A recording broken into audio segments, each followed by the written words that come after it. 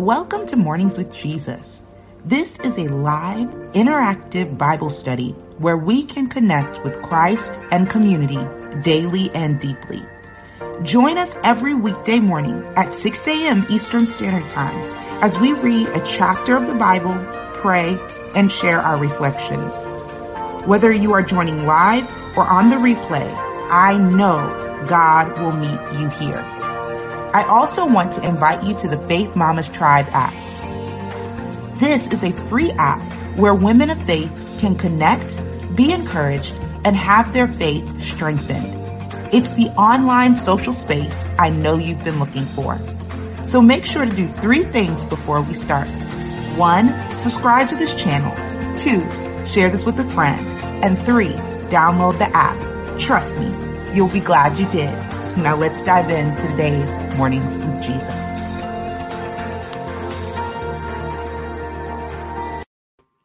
Good morning, everybody, and welcome to Mornings with Jesus. I am so excited that you all are here, whether you are live on YouTube, live in the app, or listening to this on a replay on Spotify or Apple Podcast.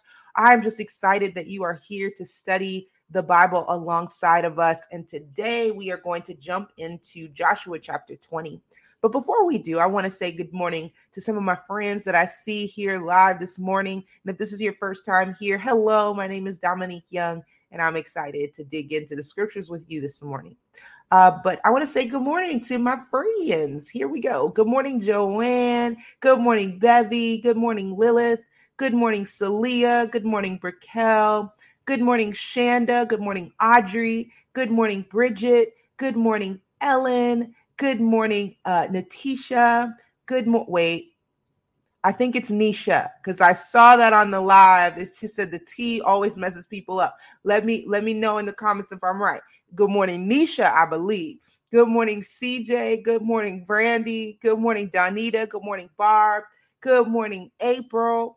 Good day, Anastasia. Good morning, Donna Lanita. So excited to see you. Nisha said, yes. Okay, I remembered. I was like, I know this. Amen. Good morning. Good morning. So excited to see you guys today. Today, we're going to be jumping into Joshua 20. But before we do, you know how we like to do it. Let's start our time off with a little bit of gratitude. What are you grateful to God for this morning? What are you grateful to God for today? Good morning, Tamika. So glad to see you. Good morning, Heather. Bevy says, I'm grateful to God for peace of mind and you, my sisters. And we are grateful for you as well, Bevy. Brandy says, I'm grateful for God's patience and mercy. Hallelujah. Come on. God's patience and mercy. I'm grateful for each and every one of you guys. I am grateful for all that God is doing here in the Faith Mamas Tribe, and watching you guys love on each other in the app has been absolutely beautiful to see. So I'm just grateful to be able to be a witness of what God is doing in this community and in this tribe. And I'm grateful, y'all, that this tribe is comprised of women of all different nationalities, women of all different denominations, women of all different ages. I love that. Races. I love that. It's so beautiful to see. So I'm just so grateful to be able to witness it and see what God is doing. Amen. Lilith says, I am grateful to God for him being God. Come on. Hallelujah. Can't nobody do it better than him. I know that's right. Audrey says, I'm so grateful for God shielding me from the enemy when he thought he was going to win. Come on. Won't he do it? Nisha says, I'm grateful to God for waking me up to join in with you ladies today. And I'm grateful to see you. And I'm so grateful that I remember the T is silent. Silent T, Anisha. I love it. I love it. Margaret says, thank you, Lord, for one more day. Amen. Heather says, I'm grateful for new mercies. Hallelujah. Donita says, I'm grateful to God for prayer and the peace that comes with tapping into the Holy Spirit. Amen. Jessica says, good morning, warriors. Good morning, sis. Grateful to be alive, up, and ready for the word. Amen. Hallelujah. Briquel says, I am grateful that I can pray about anything and my daddy cares about it even the smallest details. Yes, he does. Good morning, Latrice. So glad to see you. Tamika says, grateful to God for rest. Amen. Anastasia says, grateful to join in today. And we are grateful to see you, sis. Grateful to see you. Barb says, I'm grateful. She said, I'm grateful that I stopped and said in something. I'm waiting for the rest of that to come in. So I'm going to see it in a minute. Shanda says, I'm grateful that God sends what we need right when we need it. My son had a huge meltdown at therapy yesterday and brought a lady to us to help. And he brought a lady to us to help calm him down and help get him to his PT session. That is awesome. I love that when God does that. Amen. Barb says, I'm grateful that I stop and I'm able to stop and seek understanding before responding. There we go. That's good. Amen. Amen. Latrice says, grateful for God getting me up to. Hallelujah. We're grateful you're here. We're grateful you're here. Amen. Miss Margaret says, thank you, Lord, for one more day. Hallelujah. Ellen says, thankful to be learning to trust God's perspective over all others.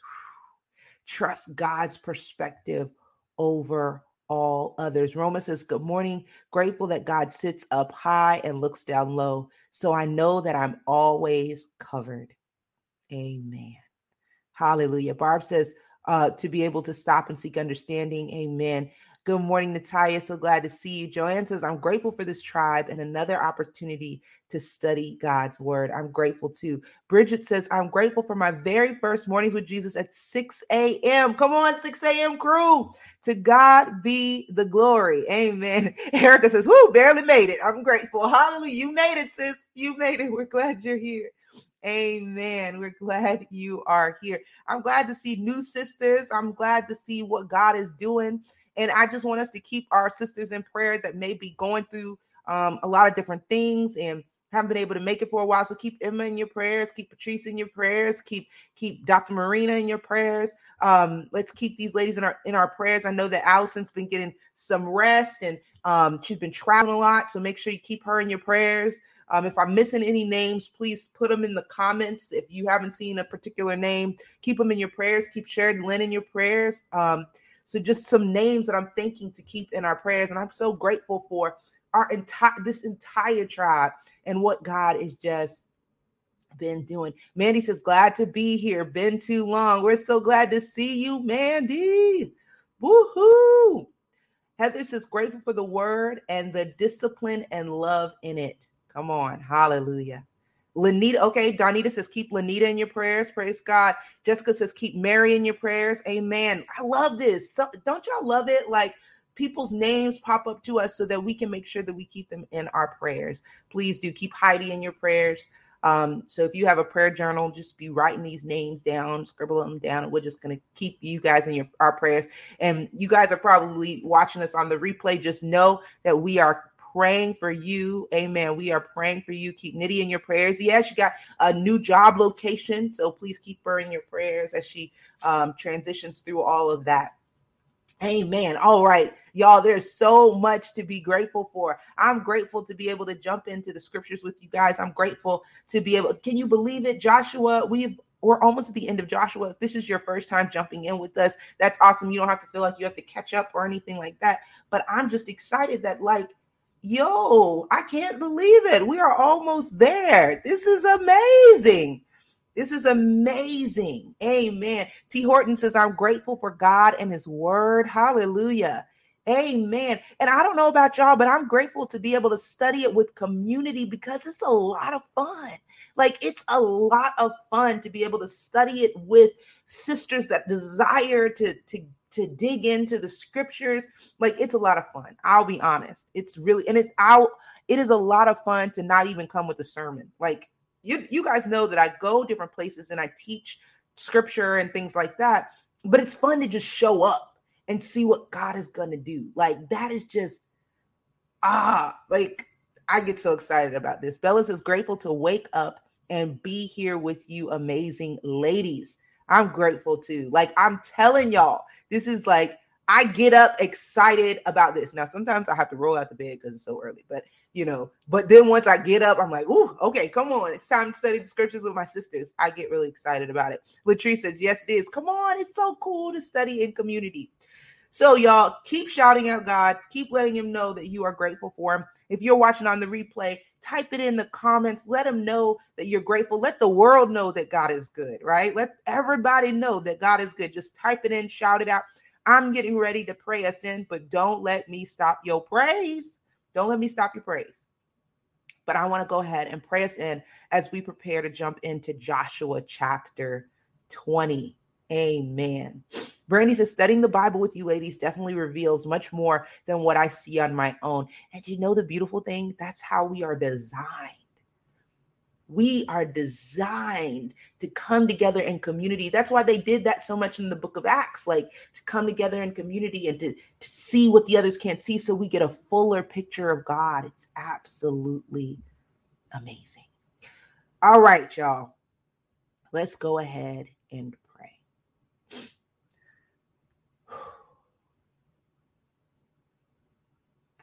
Father God, we thank you, Lord, so much for who you are. We thank you for what you're showing us, what you've been revealing to us through your scriptures, Lord God. We thank you, God, for how you've been helping us to see you. And Lord, we ask that as we go into Joshua chapter 20 today, that you would help us to truly see you even clearer than we have before. Lord, we pray that you would lead us and you would guide us and you would show us what it is that you want us to see this morning. Lord, we pray that you would help us to deepen our relationship with you. And God, we just love you. And we say where you lead, we will follow. In Jesus' mighty name. Amen. Amen. Amen. If this is your first time reading the scriptures with us, we're going to read this chapter 2 times through. The first time, feel free to get the story, the image in your head, get a little picture in your mind of what's going on. The second time, take out your pens, your highlighters, highlight key words, and write in the margins. I'm going to be reading from the CSB translation, but you can feel free to read from whatever translation you have available to you. All right, here we go. Joshua chapter 20. Joshua chapter 20. Then the Lord spoke to Joshua. Tell the Israelites, select your cities of refuge as I instructed you through Moses, so that a person who kills someone unintentionally or accidentally may flee there. These will be your refuge from the avenger of blood. When someone flees to one of these cities, stands at the entrance of the city gate, and states his case before the elders of that city, they are to bring him into the city and give him a place to live among them. And if the avenger of blood pursues him, they must not hand the one who committed manslaughter over to him, for he killed his neighbor accidentally and did not hate him beforehand. He is to stay in that city until he stands trial before the assembly and until the death of the high priest serving at that time. Then the one who committed manslaughter may return home to his own city from which he fled. So they designated Kadesh in the hill country of Naphtali in Galilee, Shechem in the hill country of Ephraim, and Kiriath Arba, that is Hebron, in the hill country of Judah. Across the Jordan, east of Jericho, they selected Bezer on the wilderness plateau from Reuben's tribe, Ramoth in Gilead from Gad's tribe, and Golan in Bashan from Manasseh's tribe. These are the cities appointed for all the Israelites and the aliens residing among them, so that anyone who kills a person unintentionally may flee there and not die at the hand of the avenger of blood until he stands before the assembly. All right, let's read this chapter one more time. This time, take out your pens, your highlighters. Feel free to take notes in the margin. Here we go. Then the Lord spoke to Joshua. Tell the Israelites, select your cities of refuge as I instructed you through Moses, so that a person who kills someone unintentionally or accidentally may flee there. These will be your refuge from the avenger of blood. When someone flees to one of these cities, stands at the entrance of the city gate, and states his case before the elders of that city, they are to bring him into the city and give him a place to live among them. And if the avengers of blood pursues him, they must not hand the one who committed manslaughter over to him, for he killed his neighbor accidentally and did not hate him beforehand. He is to stay in that city until he stands trial before the assembly and until the death of the high priest serving at that time. Then the one who committed manslaughter may return home to his own city from which he fled. So they designated Kadesh in the hill country of Naphtali in Galilee, Shechem in the hill country of Ephraim, and Kiriath Arba, that is Hebron, in the hill country of Judah.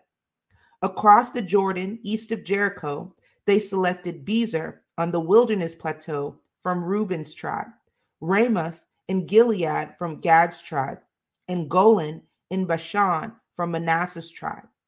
These are the cities appointed for all the Israelites and the aliens residing among them, so that anyone who kills a person unintentionally may flee there and not die at the hand of the avenger of blood until he stands before the assembly. Let's pray. Father God, we thank you, Lord, so much for the opportunity to read this chapter today. And Lord, we pray that as we move into a time of personal reflection and corporate reflection, that you would guide our reflection time, that you would show us you, that you would direct our study, that you would cause certain words to just jump out of the page at us, Lord God, that you would bring clarity. And Lord, most of all, that you would show us yourself. Our desire is to know you better than we knew you before. We give you all the glory.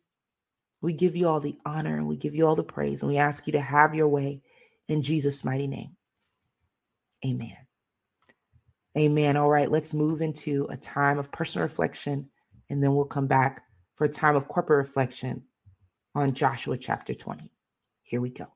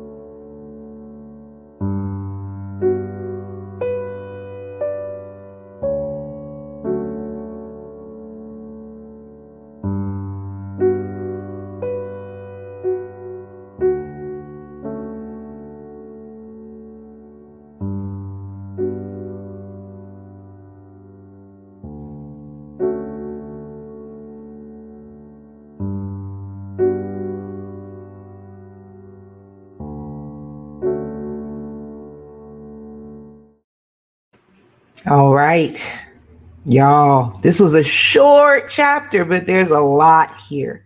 So before we jump into corporate reflection, I just want to give a little background, a little bit of background on these cities of refuge. So these cities were actually Levitical cities. And what do I mean by that? So you remember how the Levitical priests don't have land of their own? Well, they're going to get certain cities within the areas, within the other tribes.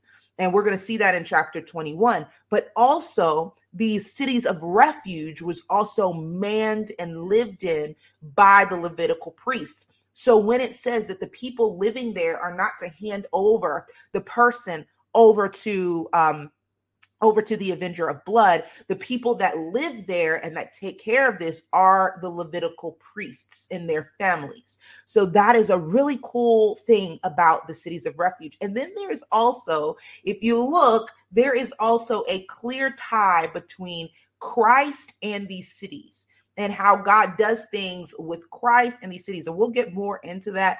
But I love how the Old Testament and the New Testament, they point to each other, which is why it's really cool to read the Old Testament and understand that, look, God was doing something even before Christ stepped on the scene, right? In the flesh. So it's just amazing to see. I'm excited to see what God is causing to stand out to you guys as we read about these cities. Erica says a place of refuge sticks out to me. Come on, a place of refuge. Barb says, interesting. Why this is not practiced in our country. In my town, there's usually retaliation between families. Yeah. And actually, it was likely that there was that's why God had to set it up like this, right? Because it's human. It's human nature to, in a fallen world, to retaliate. So God knew that even before it happened. So he set up these cities of refuge for these people. Brandy says, verse 2-6, I appreciate when God gives clear instructions. Yes, he's always you notice that is a characteristic of God. He is always very, very clear. If we feel unclear about something God is doing, now we might feel nervous about what he's doing. We might not understand what he's doing. But if we feel unclear about what he's doing, then we probably need to sit with him for a little while, because he is always very clear. Now, does he give us all the pieces? No. But he's always very clear. Like when he told Abraham to go to a city I will show you. Like, he was clear, but it was like, but what's the city and what you going to do there? There's a lot of questions, but he was clear about what he's saying. Donita says, verse 2-3, city of refuge for unintentionally killing. God's protection is standing out to me in this passage. And can we, we're going to come back to that. Heather says refuge, asylums. Yes, absolutely. Celia said the word refuge is standing out, and unintentionally. Come on.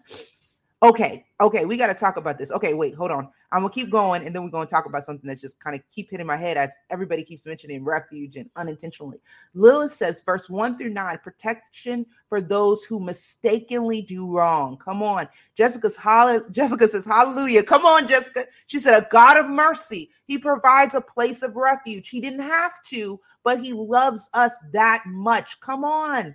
Woo! Come on. I'm so excited. Raquel says, I just love how God shows his love for the people by delegating a place of refuge for people who accidentally kill someone. Latrice says, Psalms 91 comes to mind as soon as I hear or read refuge. Come on. Woo! CJ says, this chapter reminds me of how the Lord is a refuge for us whenever we go through difficult situations in our life. Donita says, verse 9, refuge while waiting to be placed before the assembly. Okay, y'all. I got it. Man, this is so good. Okay, let's look at the link of Jesus. Do you remember when Jesus Christ was on the cross? What did he say about the people down below? What did he say about the people down below? He said, Father, forgive them, for they don't know what they are doing. Jesus Christ mirrors this idea of a refuge city. And so this is what we don't understand about what Jesus knows.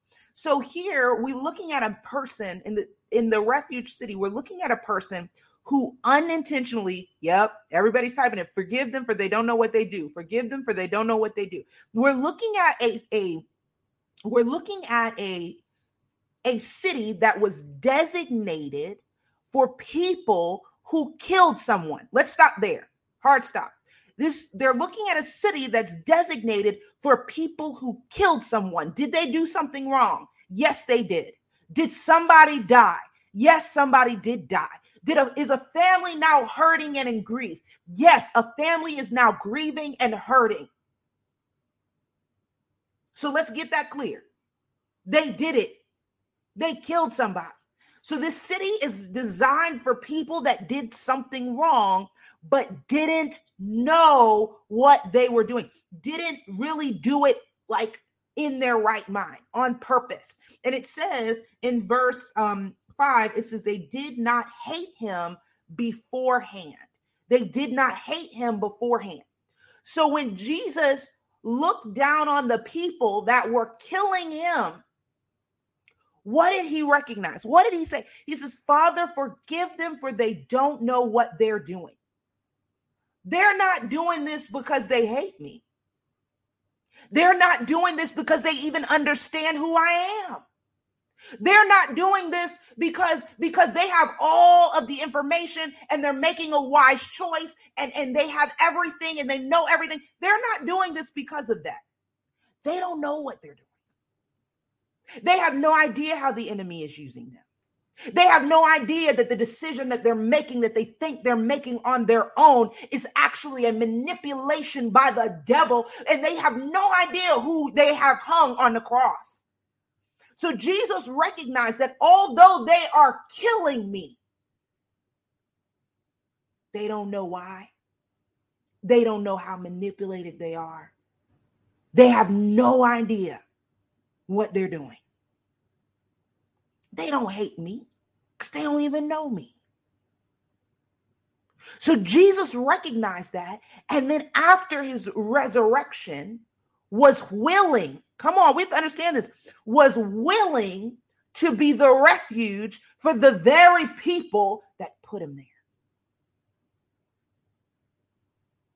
So when we look at these cities of refuge, we can't say that the people didn't do wrong.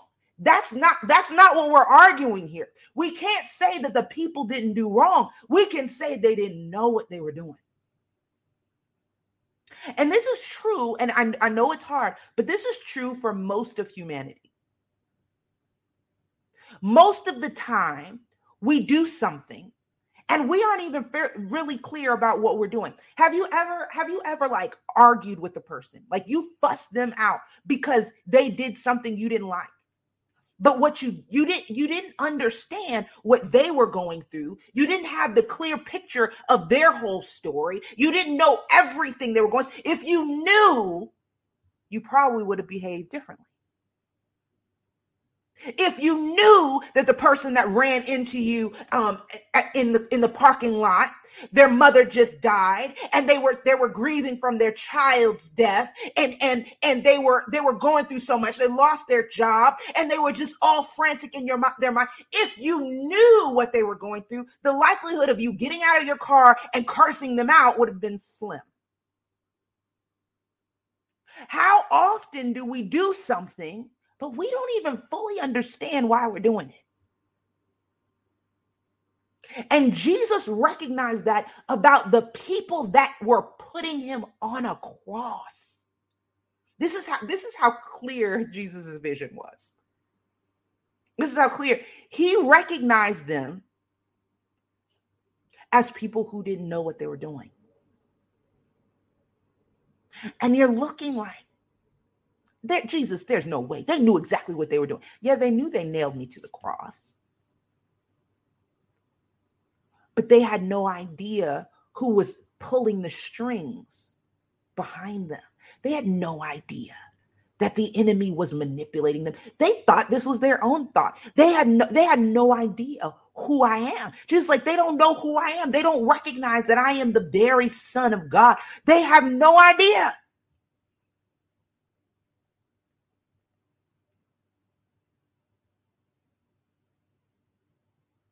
They don't know. And we see throughout Scripture what God's character is towards those who really don't know. And the reality is, most of us don't know. That's the reality. We think we know. They thought they knew when they were nailing him to the cross. They thought they knew. But Jesus recognized they have no idea. Because if they knew, and this is what Jesus recognized, if they knew, they wouldn't have done it.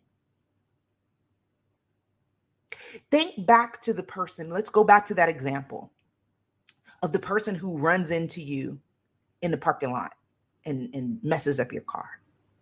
And you get out the car and you start fussing at them and you start telling them, what were you doing? You weren't even watching? Why weren't you watching? Why weren't you? And you're going off. You're going off. But guess what? If you knew what that person had gone through before this moment, I can guarantee you wouldn't be fussing at them. You'd probably be hugging them. This is what Jesus recognized. He recognized the people are behind. They don't know who I am. And the one thing he recognized was the devil. Let's be honest. The devil knows exactly what he's doing. But the problem is the people don't often perceive him.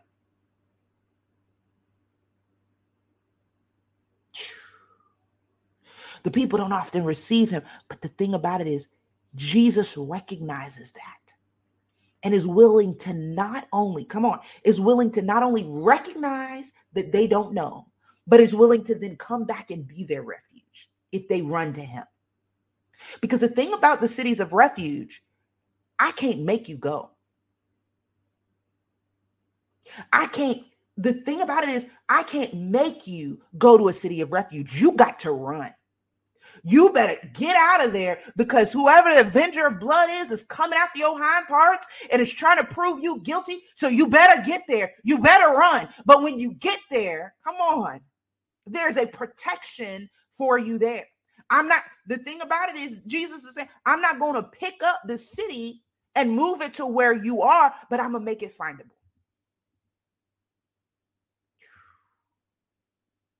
I'm going to make it findable. Anastasia said, we even get mad at our kids when they make a mistake or fail to do the right thing. We do. But guess what? If we really understood what was going on in their minds, we wouldn't. How often have we said, oh, he's just disrespecting me? But is he? Is that really what's going on in his mind? Do we know? Oftentimes we pop off at our kids and then we have no idea. I don't know about y'all, but yet I was so convicted a couple days ago. I was so frustrated at my son because he's 5 years old and he keeps wetting the bed. And I'm like, oh my goodness, I cannot.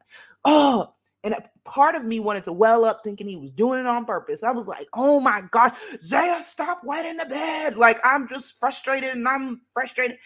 And then I hear him talking to his sister. And his sister goes, Zaya, why you keep wetting the bed? And he says, you know what?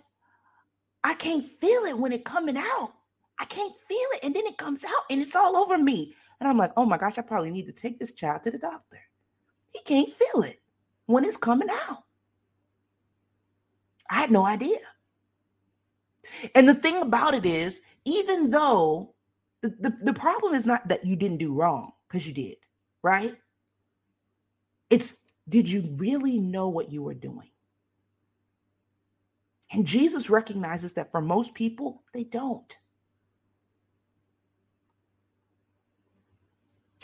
They don't know. It doesn't make you not guilty for doing it, but it means we're going to treat this a little bit differently. We're going to treat this a little bit differently.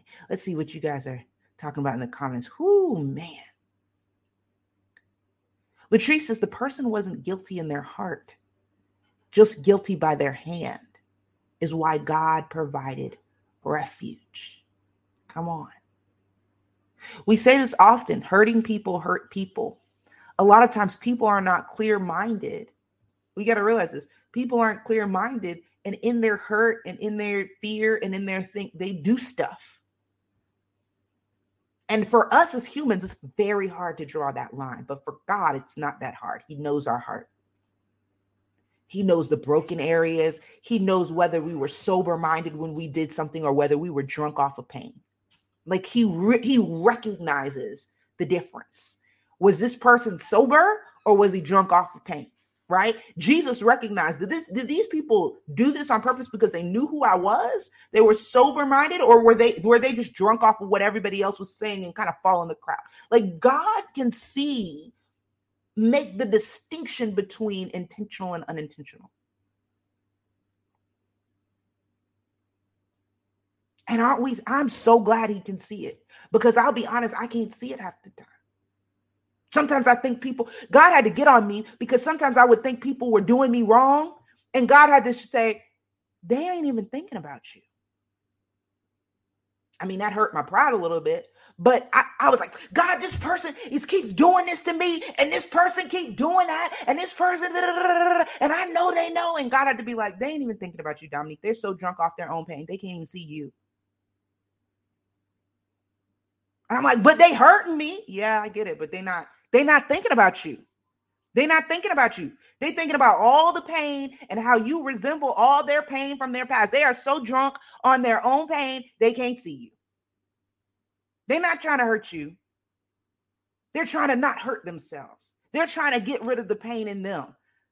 God had to do that to me so many times and be like, Dominique, they drunk on their pain. They can't think about a person that's drunk.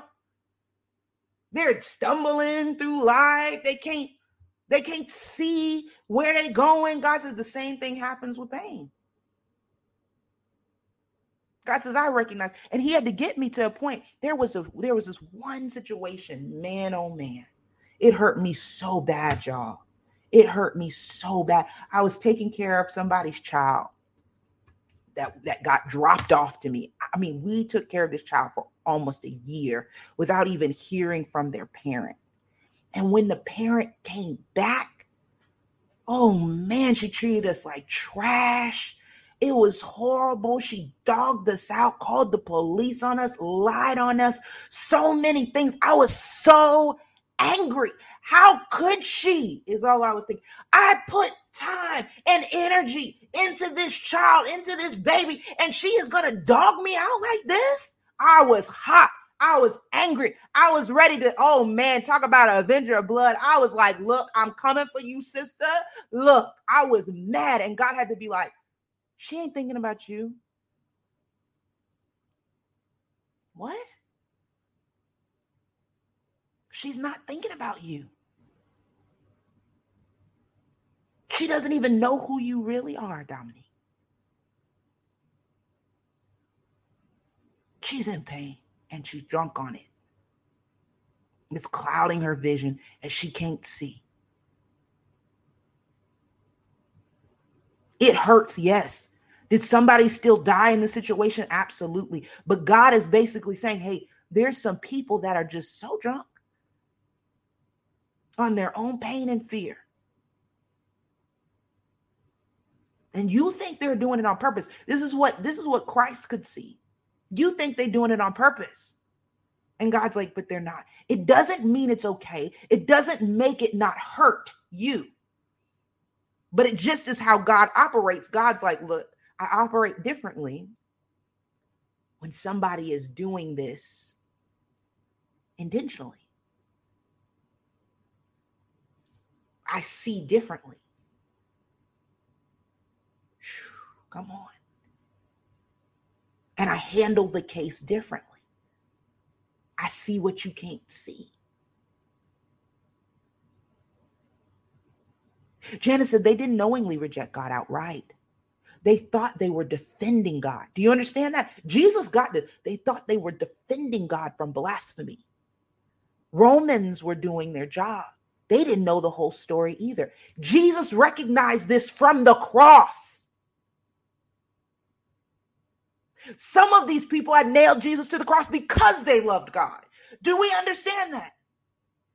Because they wanted to serve him and because they couldn't see. Jesus recognized that and then provided a refuge for them also. Donita said, my pastor was speaking about watching and praying and made this reference. Watch yourself and how you respond. Pray equals continuously. Watch and pray. Come on. Donita said, I'm so glad to see the City of Refuge passage this AM. Come on. Hallelujah. Anastasia said, most times we do the wrong unknowingly. We hurt people unintentionally. And that's true of us, but that's also true of the people that hurt us oftentimes. I'm not saying always, right? I'm not saying always, but more often than not. More often than not.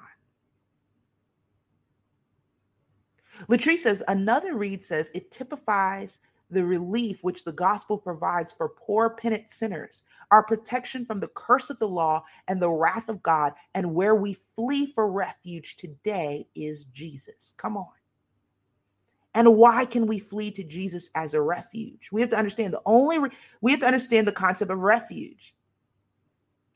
We flee because we got caught up in something and we like, oh shoot, I ain't even me. Oh my God. I wasn't in my right mind. Oh my goodness.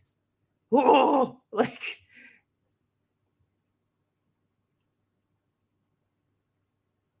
whew. We have to understand God has been talking about refuge for a while, right? Before Jesus stepped on the scene, and he's been laying out who this city is designed for. And Jesus on that cross made it ever so clear that from our naked eye, we can't identify who's doing it intentionally or unintentionally. Because I'll be honest, if I was there, I would have looked at all them jokers that were standing at the cross and nailed Jesus on the cross. I would have looked at all of them as absolutely doing it intentionally. But when Jesus looked at them, he saw they don't know. This is unintentional. They don't know what they're doing. He categorized people that were murdering him. He categorized the people that were murdering him as people who qualified for the city of refuge. Because he had that much clarity to see. They have no idea what they're doing. They're not doing this on purpose because they hate me. They don't know what they're doing.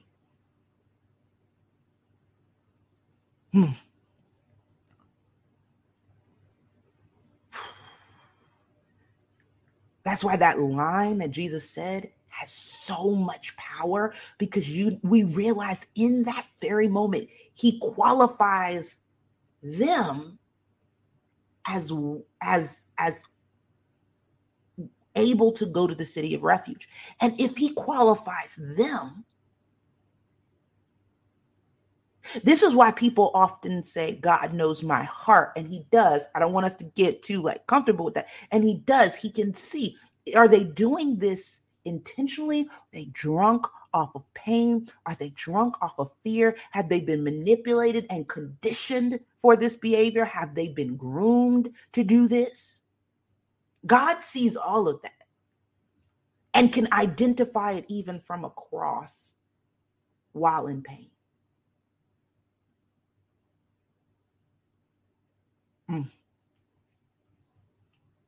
My goodness. Jessica says this could be when we also allow doubt to come in, not trusting the complete process, not knowing that he has it all under control. He is God and God alone, and he needs no help. And we have to realize that God understands something about humanity that we don't get. And he understands that there's a little bit of blindness that he deals with. Think about Abraham. Abraham had a whole Ishmael, doubted God so much so that he slept with his wife's maidservant in order to try to make a baby so that God would bless this baby. Because they were like, oh no, God can't do it through my wife because she's barren, even though I kind of know that's who God wants to use. But this don't make no sense. Abraham did that, but yet still he's counted in the hall of faith. And God sees him as righteous. How? How, God? He did this wrong. He did. And this is the difference between God and humanity. God recognizes when someone just can't see and just don't know.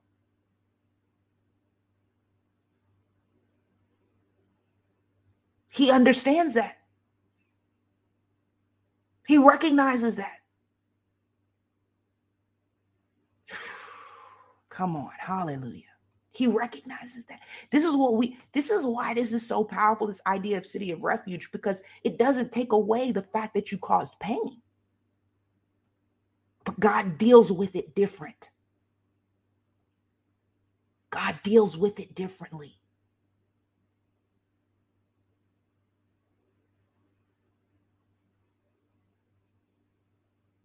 Oh, praise God. Anastasia says she shared some tips about bedwetting in the Moms of Littles group. I got to check that out for my son. Oh my goodness. Barb says yesterday a coworker got a call from school. He told the teacher to take him before nap and FaceTime. I suggested he get the story. What if the teacher is having a bad day? That's the reality of it. Now, the truth of the matter is there's still consequence, right? When you do something, there is still consequence. There's still somebody that's angry. But God is saying, I'm going to deal with this differently. I'm going to deal with this differently. Donita said, yes, drunk on their pain, stuck in their childhood, locked in their emotions. So many things that we can't see. God has often got me to the point where he's like, they can't see you. Yes, it hurts. Let me heal you because they can't see you. They can't see you. They're not doing this to you. I promise. God has gotten me so on this so many times. He says they can't see you. They're drunk on their pain. As Donita says, stuck in their childhood, locked in their emotions. If they knew and truly understood, they wouldn't do it. Does it give it a pass? Does it stop it from hurting? No, but God is saying, I'm going to deal with them different though. Because they can't see you.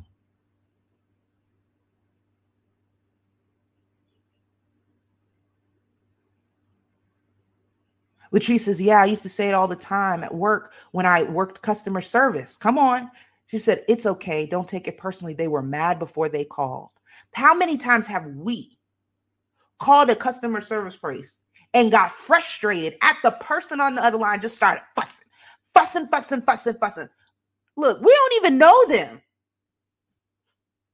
We don't even know who they are. This is what God is trying to get us to realize. There are people that are doing these things and they don't even know what they're doing. And this is why it's so powerful what Jesus said, because he causes our eyes to open to the fact that it could look blatantly wrong and they still not know. And they still qualify for a refuge city. Genesis, wow, that's what was happening with my ex-husband. That's what he meant when he said he wasn't thinking about me. Come on. Not always that he purposely put me out of his mind. He was acting out of his pain. It doesn't make it okay or mean I should have stayed, but he wasn't intentionally out to hurt me. This is what we have to understand about a large amount of humanity, right? And this is what Jesus understood while he was on the cross. And this is why there are some people where we're like, I don't want that person to have no grace, no mercy, no God. I want you to throw the book at them. And God is like, they didn't even know what they was doing. They were so drunk off pain.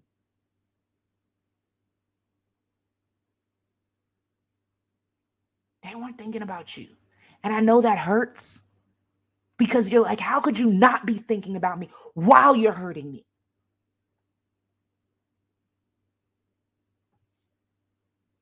It's a plight of the humanity in the fallen world. We don't realize how much the enemy pulls the strings in our life.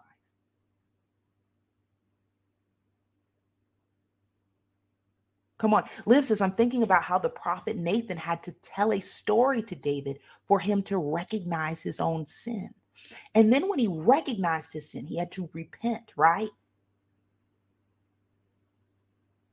This is what God realizes about humanity.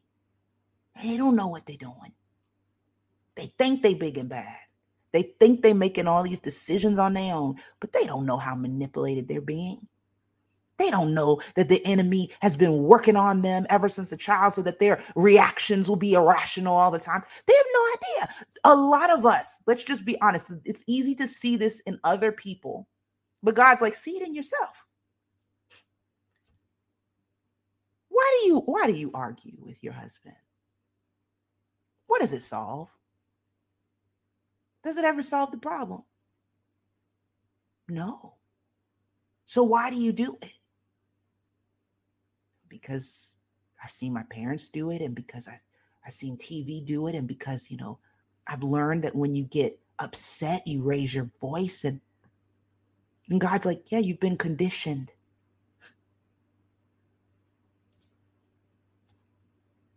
You don't even know what you're doing. You don't even realize how much the devil has pulled strings in your life. But when you do realize it,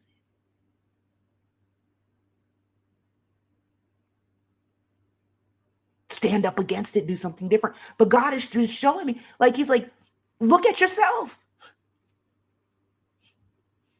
Have you ever fussed at your husband, fussed at someone you loved, and said some really mean things? And then at the end, you're like, oh my gosh, why did I say that? I just wish I could take it back. That's not what I meant. And the person's like, nah, you said what you meant. And you're like, no, I don't even know why I said that. Why did I say that? God is like, that's what the cities of refuge are for.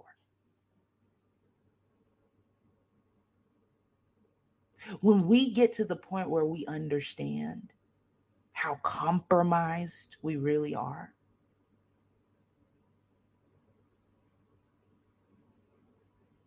how much our actions have been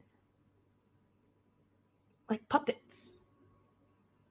The enemy is using us as puppets. God sees it. We don't.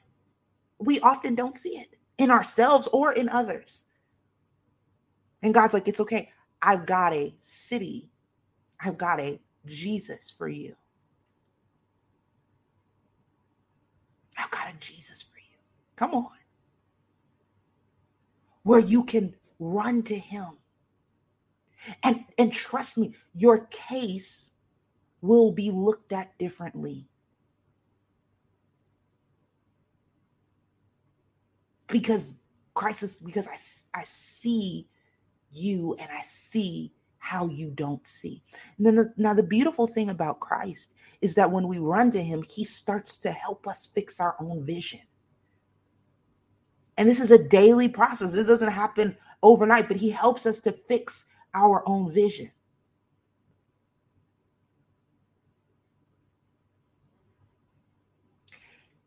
And this is why the concept of the city of refuge and then us seeing what Jesus Christ does on the cross is absolutely amazing, because it helps us to recognize that this is a condition of humanity, right? So in this fallen world specifically. So Jesus recognizes that, hey, humanity has been compromised by the devil. What did the scripture say? We wrestle not against flesh and blood, but against powers and principalities and rulers in high places. Jesus recognized, Jesus, I can see the enemy. And it ain't you.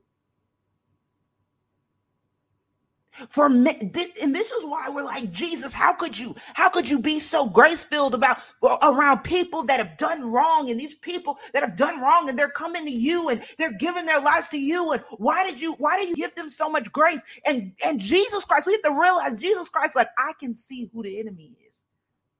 I can see who's doing this on purpose. I can see who's pulling the strings. I can see who's manipulating the situation. And it's not you. But at the same time, I want you to get your life unintertwined with the devil.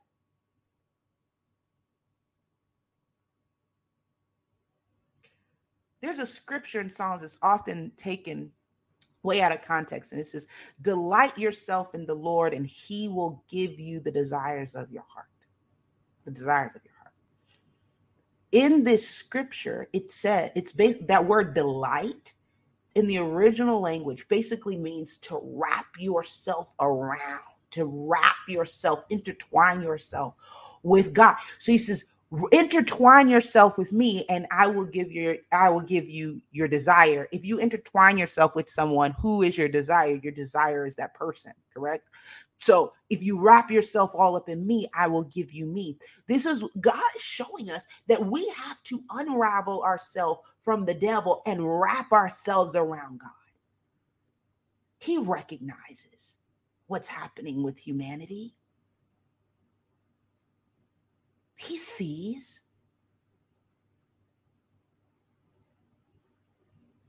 He knows. And he's provided a place for us. But he also doesn't want us to stay stuck believing the devil's lies and fighting the devil's battles.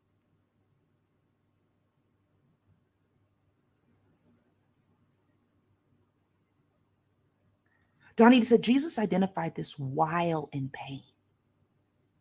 How am I responding to those who don't know what they are doing to me while I'm in pain?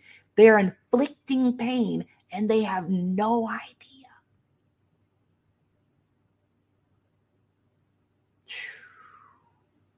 Oh, wow. Thanks for the super chat. It's so cool that we could even receive those at this point. That's really neat. Latrice says, it makes me think of Cain and Abel. Why did Cain kill Abel? Why did Cain kill Abel? He didn't hate Abel. He was just mad and jealous. He wanted God's attention. Abel was getting God's attention. So God put a seal on Cain and said, nobody can kill you. That was probably the first situation of refuge that we see in the scriptures. Was Cain.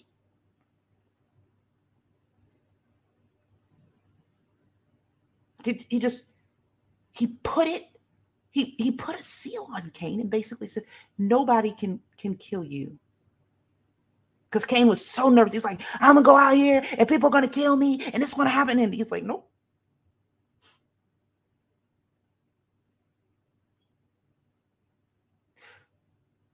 God sees it different. We have to realize that. Rejoice in that. And live like we know that. Live like we understand that, hey, there's more to this story than what my eyes can see.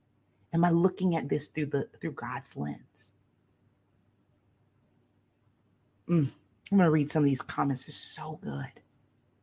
They're so good. Miss Gardner says, I used to work at call center and dealt with that behavior a lot from others. Right? They ain't mad at me. They don't even know me.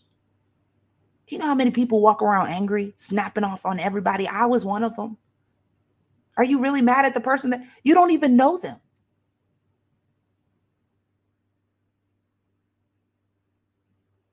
And I love how Nisha says the Spectrum cable gets me going, but the reality is, God's like, it's not Spectrum cable.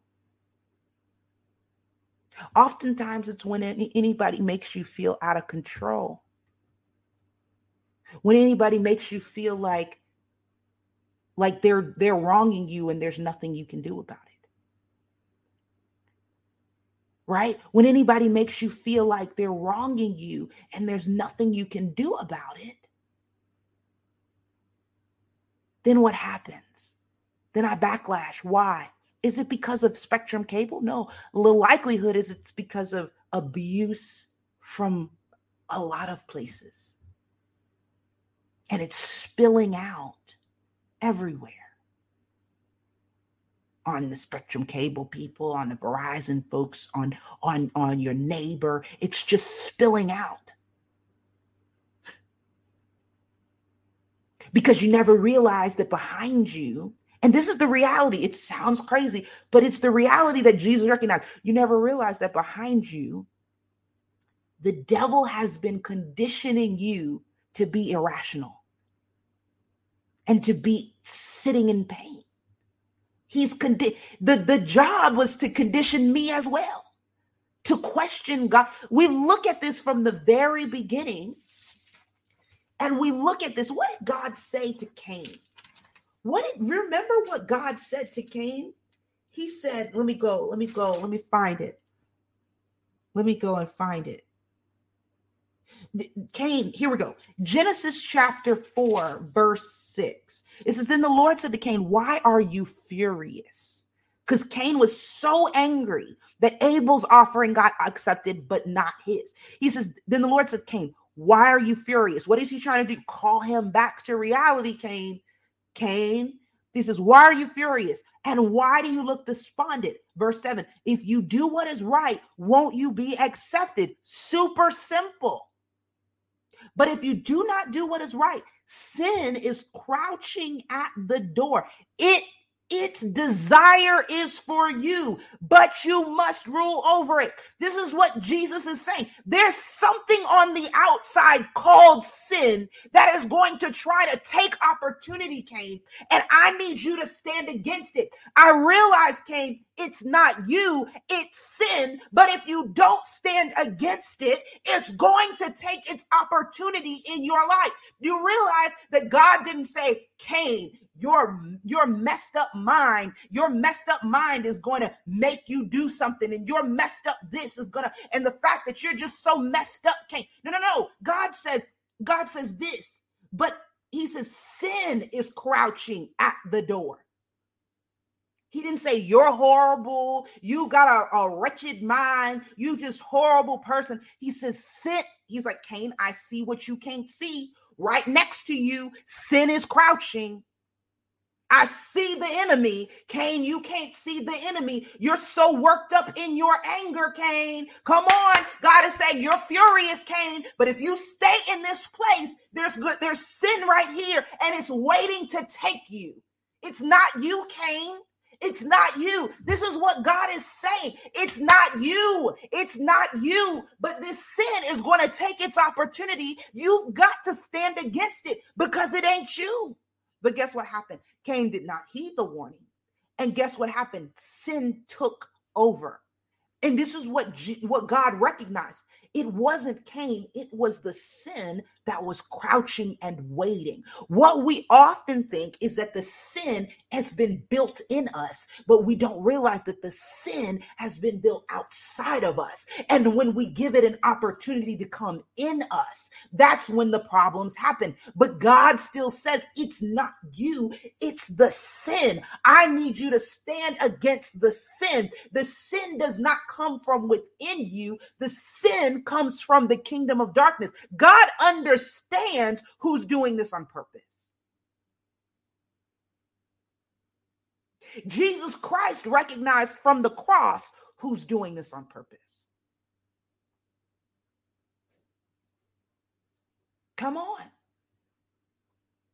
I believe it was Paul that recognized, hey, we wrestle not against flesh and blood, but against powers and principalities and rulers and high places. He recognized, look, it's not you, it's the sin that has been created in the kingdom of darkness. But if you let it in, it'll cause you to do stuff that you wouldn't do if you weren't drunk on it. I love how people are typing in anger, but saying, not. Look, God wasn't mad that he was furious, but he understood your anger is irrational. This is what God is saying. Your anger is not rational right now. An irrational anger will have you partner with sin. Because God's saying your anger makes no sense. If you do right, it'll come. Like, look, there's no reason to be angry. Just do better next time. What did Cain do that was so wrong? If you look very closely at what happened, it says Abel gave his first and Cain gave something in the process of time. Cain didn't give his first to God. Really super simple. I mean, you could look at it. He gave something in the process of time. Once he decided, oh, okay, I want this, I'll give God this. And God was like, nah, I'm not taking your sloppy seconds. Pretty much. And God's like, there's no need to be angry. This is irrational. Irrational anger will have you caught up. And then sin is going to take control of you, and you're going to end up doing something that you weren't even thinking.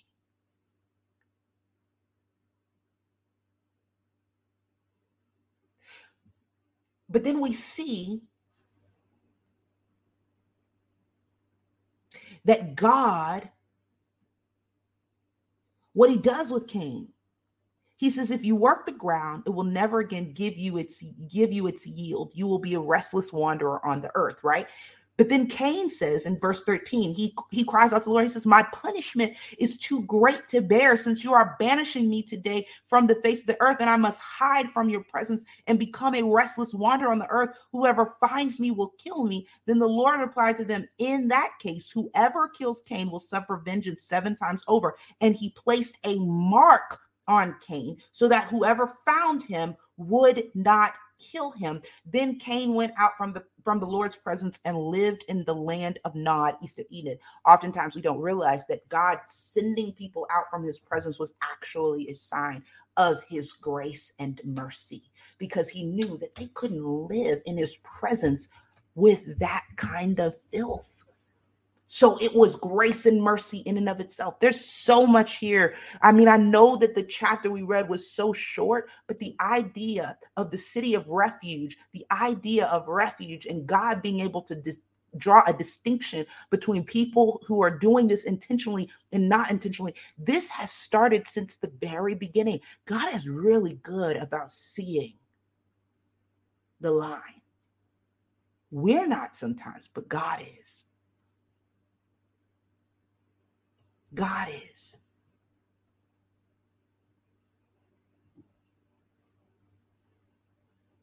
God is. God is. God knows. He understands.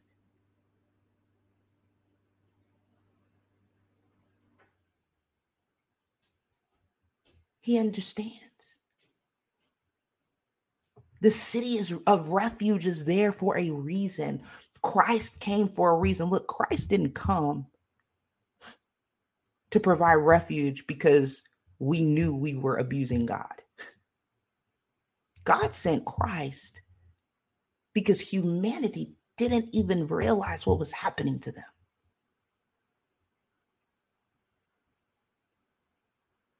And who was trying to control them from behind.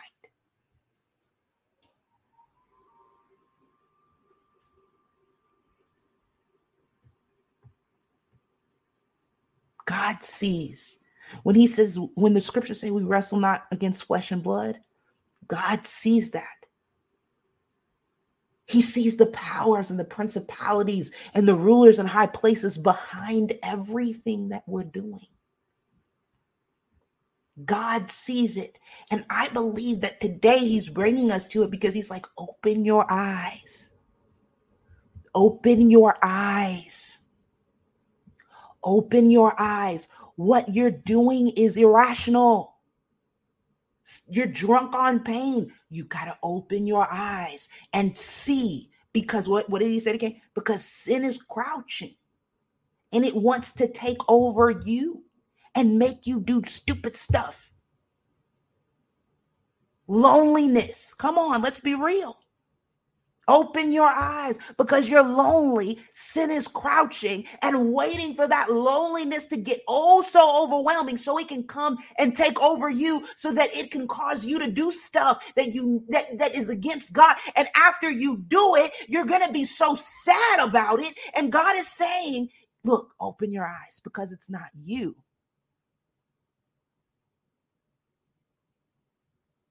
Drunk off loneliness, drunk off pain, drunk off whatever.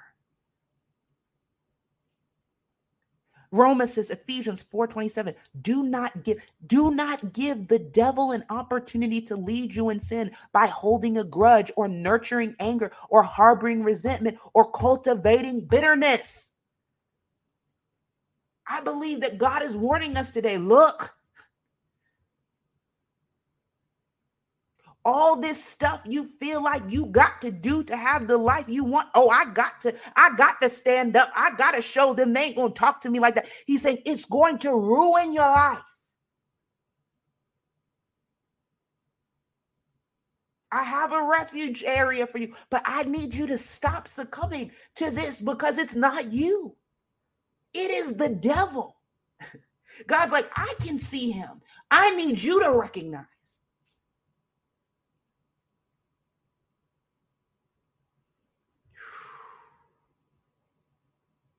Come on. Anastasia said, if I can't get over my anger by myself, which often we can't, ask God to help me. I tell God I'm struggling with anger and I need help before I say or do something I will regret or be sorry for. Come on. That is how you fight. When God told Cain, your anger is out of control, Cain didn't say, help me, Lord. Cain was like, I got this. No, you don't. You don't got it. God's like, I'm trying to show you that there is an enemy that I see and recognize that you don't see. You don't see him, but he's wreaking havoc in your life, getting you to fuss at random customer service people, getting you to pop off whenever your husband don't take out the trash. God says, look, it's not you. You have to recognize you got an enemy.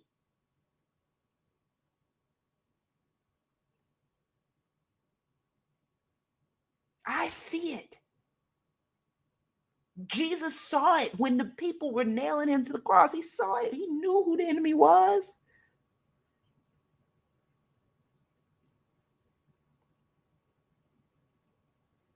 Come on, hallelujah. Demetrius says, understand this, my dear brothers and sisters. You must be quick to listen, slow to speak, and slow to get angry. Human anger does not produce the righteousness God desires. James 1:19-20. Come on. Ooh, Latrice brings this up. Oh, I know we got to go, but this is good. She talked about the city of refuge. Come on, we got to look at the pattern of how the city works. They could not just run and hide. They had to declare their case. We have to confess our sin, right? They have to declare their case. They have to say, look, I did this. I did this. I'm so sorry. I didn't realize that this was the problem. Like they had to share their case to be let in. This was not an entitlement thing. You got to let me in because, I accidentally killed brother man. So move out the way. No. This was a recognition of like, oh my goodness, I did something very, very wrong. But I promise you, like, I was not trying to like do this. I don't know what happened. I just did it. And I'm so sorry. Please help me.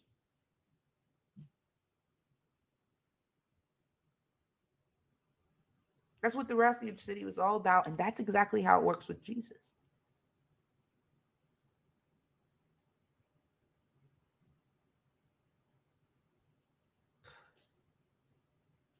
We have to recognize what Jesus saw on the cross. And we're not going to do it as perfectly as him, but like open our eyes, right? Open our eyes.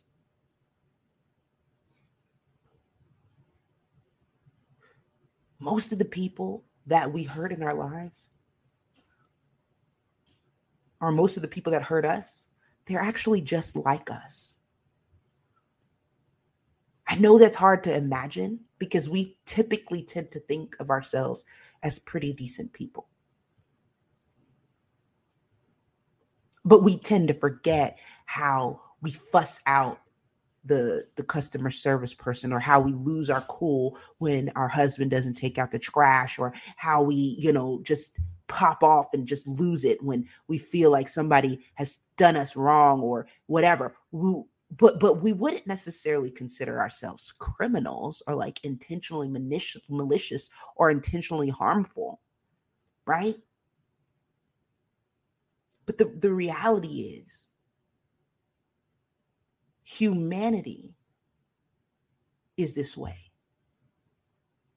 Do you remember the parable about the servant who got forgiven from his master? So he owed his master money, but he was in such a spot where he couldn't really pay back the money. And Jesus was telling this parable. He couldn't really pay back the money that he owed his master, that he owed his employer. He couldn't pay it back. And he apologized. And he said, look, I'll try my hardest. I'll try to get it back. And he apologized. He realized that he couldn't really pay it back in that moment, but he was going to try whatever. And he, stuff had gone wrong or whatever. He just couldn't. And the master forgave him of all the debt. All of it. And then the next day, that same servant found a fellow servant who owed him money. Far less money than he owed the master. Far less. But this other servant owed him money. And he took that servant by the coat and said, you better get me back all the money you owe me. You hear me? You hear me? You better give me back the money. And the guy's like, I can't. I'm so sorry. I can't give it back. He said the same thing that servant said to the master. And so what did this servant do to the other servant? He threw him in jail and said, you better give me back everything. And until you give me back everything, you're going to rot in here. You understand? And God has shown us, y'all the same. Y'all the same. You owed the servant, you owed the master money, and this servant owed you money. You the same. So how do you want a refuge and you won't offer one to anybody else? Because you're the same. Y'all both unintentionally doing stuff, mismanaging your money, getting caught up. This devil is pulling all these strings. Sin is crouching at your door. All the same stuff's happening.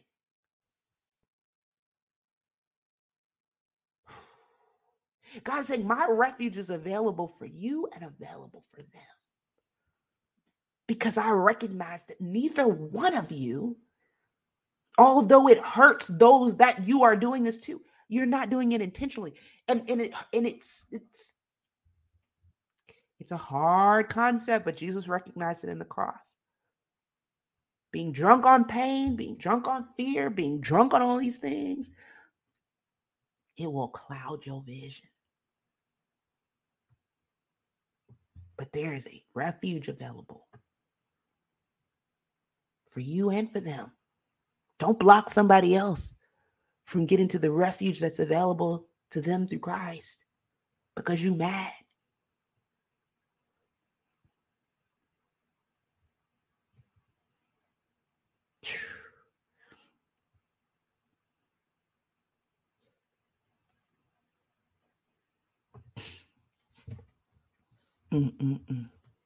We about to go.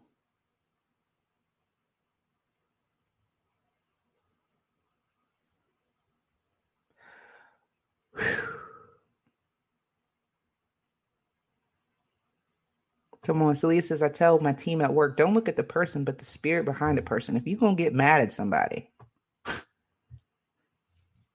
get mad at the devil. Your wrestle is not against flesh and blood. It's not.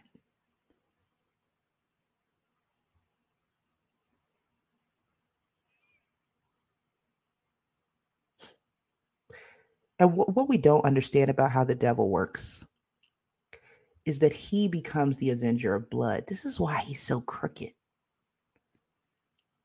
We see this throughout scripture. And I know I don't typically talk a lot about the devil, but this is what God wants us to see. This is what he does. They call him the accuser of the brethren. Why? Because he causes you to sin. Like he leaves the sin out there and he tries to get you caught up. And then when you sin, he says, he did it, kill him, take him out. It was him, he did it. So we don't understand he's playing both sides. He becomes the one that causes the sin, but he also becomes the avenger of blood.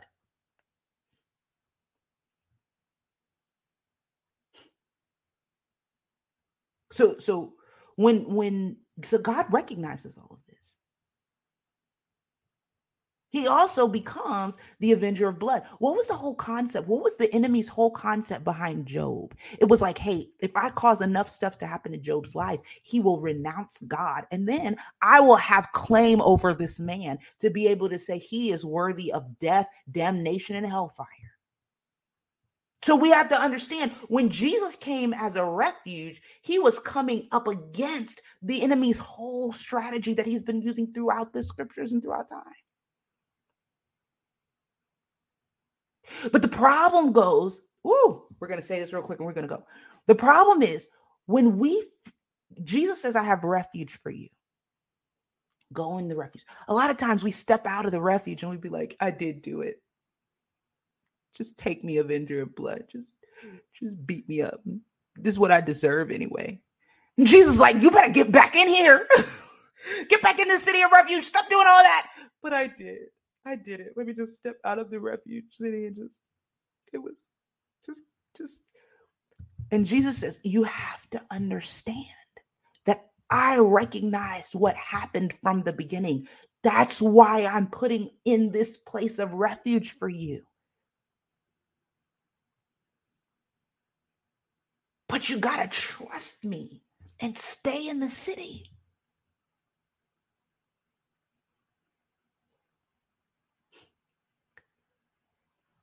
It said that look, get this, they could stay in the city until the high priest dies. But guess what? We serve a high priest that doesn't die.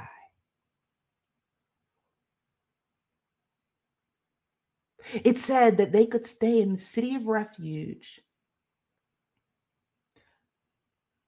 until the high priest of that time dies.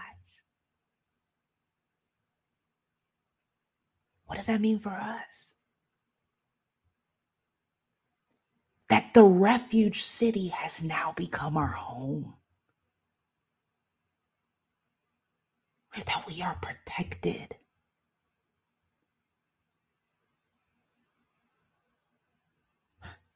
Do we see what God set up for us from the beginning? Because he recognized that, look, the devil is crouching at their door, trying to devour them and cause them to do wrong. It's not them, it's him. And God sees that, and God has provided a way. But like Latrice says, when I get to that refuge place, I declare that, yes, I have sinned. But Lord, I don't want to do it anymore. I don't want to do this anymore. I don't even know why I did it. I'm so sorry. Please help me. And then it says that the priest lets you in. And then when the avenger of blood, come on, can we get this? When the avenger of blood comes to that city, knocking on the gate, say, give me that person because they did wrong, then the priest comes out and says, no, you can't have them. They're protected here. When the devil comes knocking and says, but didn't you see what they did to this person and that person? And God says, look,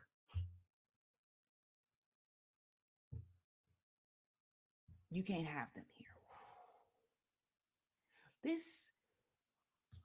The connection between the cities of refuge and Jesus is absolutely beautiful. Absolutely beautiful.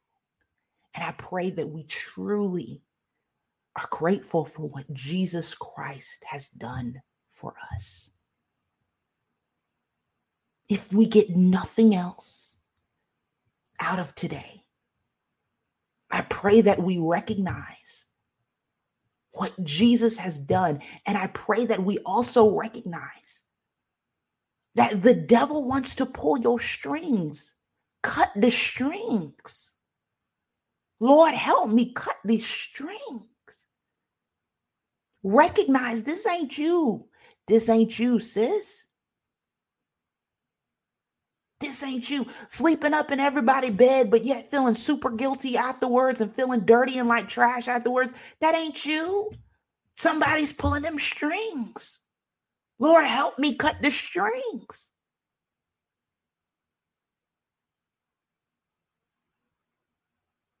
Yelling and screaming at everybody in your family because you have this oversensitive fight or flight reflex because you've been hurt before and you feel super guilty for constantly yelling and screaming and cursing. Cut the strings. It's time to cut the strings. So I pray that we hear those two messages today. God is good, y'all. Bailey says, don't hold on to the shame. That's the devil's playground. And he can wreak havoc with shame.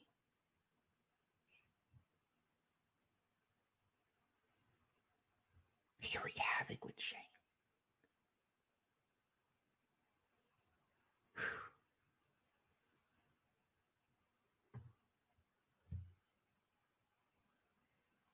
Lord, help us cut the strings. God gave Cain a warning, and I believe he's given us a warning too. Hey, that loneliness, we got to deal with that. That anger, we've got to deal with that. Because if we don't, that trauma, we got to deal with that. Because if we don't, there's this little thing called sin that's crouching, trying to take over.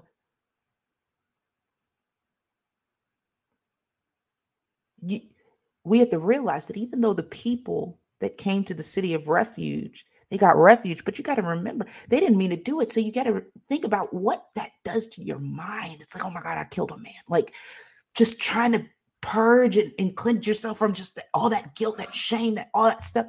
God is trying to get us before we have to wrestle with all that. Before. We got to go. Y'all, how is it possible that little bitty chapter, I was like, God, what are we going to talk about? This is like a little chapter for us. Like we read long chapters, a little bitty.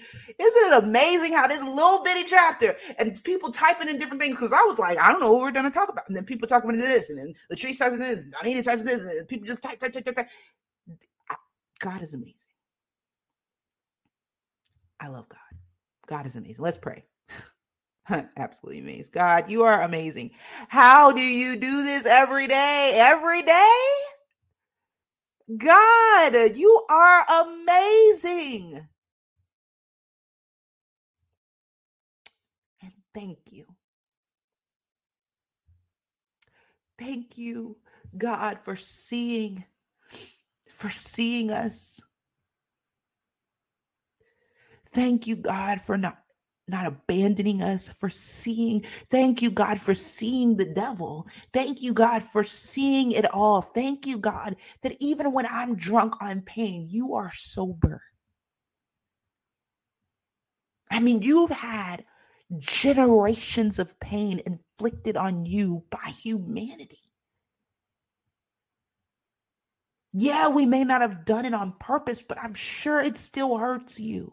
But yet you still look at us sober and you still see what actually is happening. And Lord, we thank you. And we ask you, Lord, to help us. Our desire is not to be controlled by the devil. Our desire, God, is not to succumb to the sin that he places at our door, but to cut the strings. God, help us cut the strings and instead let us wrap ourselves around you. Help us, God.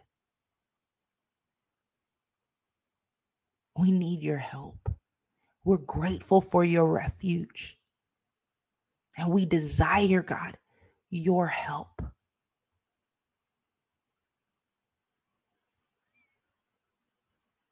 In the name of Jesus, we pray.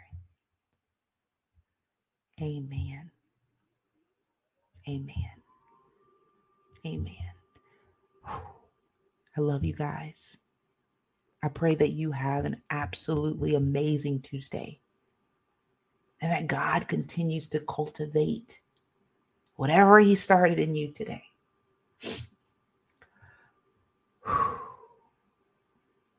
And can I just say, if you are not a part of the Faith Mamas Tribe app, please join us. I would love to continue building this relationship and sisterhood with you. And please invite a friend. Look, the app is free. Why is the app free? Because people donate. Look, the donations that came in today from Super Chat, the donations people send through PayPal, those go to help make all this stuff free. Like, it's amazing. So come join the app. Let's encourage one another while we're in this season. I don't know how long Mornings with Jesus will be going on, and I don't know how long the app will be available. I don't know. I'm just out here following God. We all are, all the team and everybody. But while it's here, let's connect, right?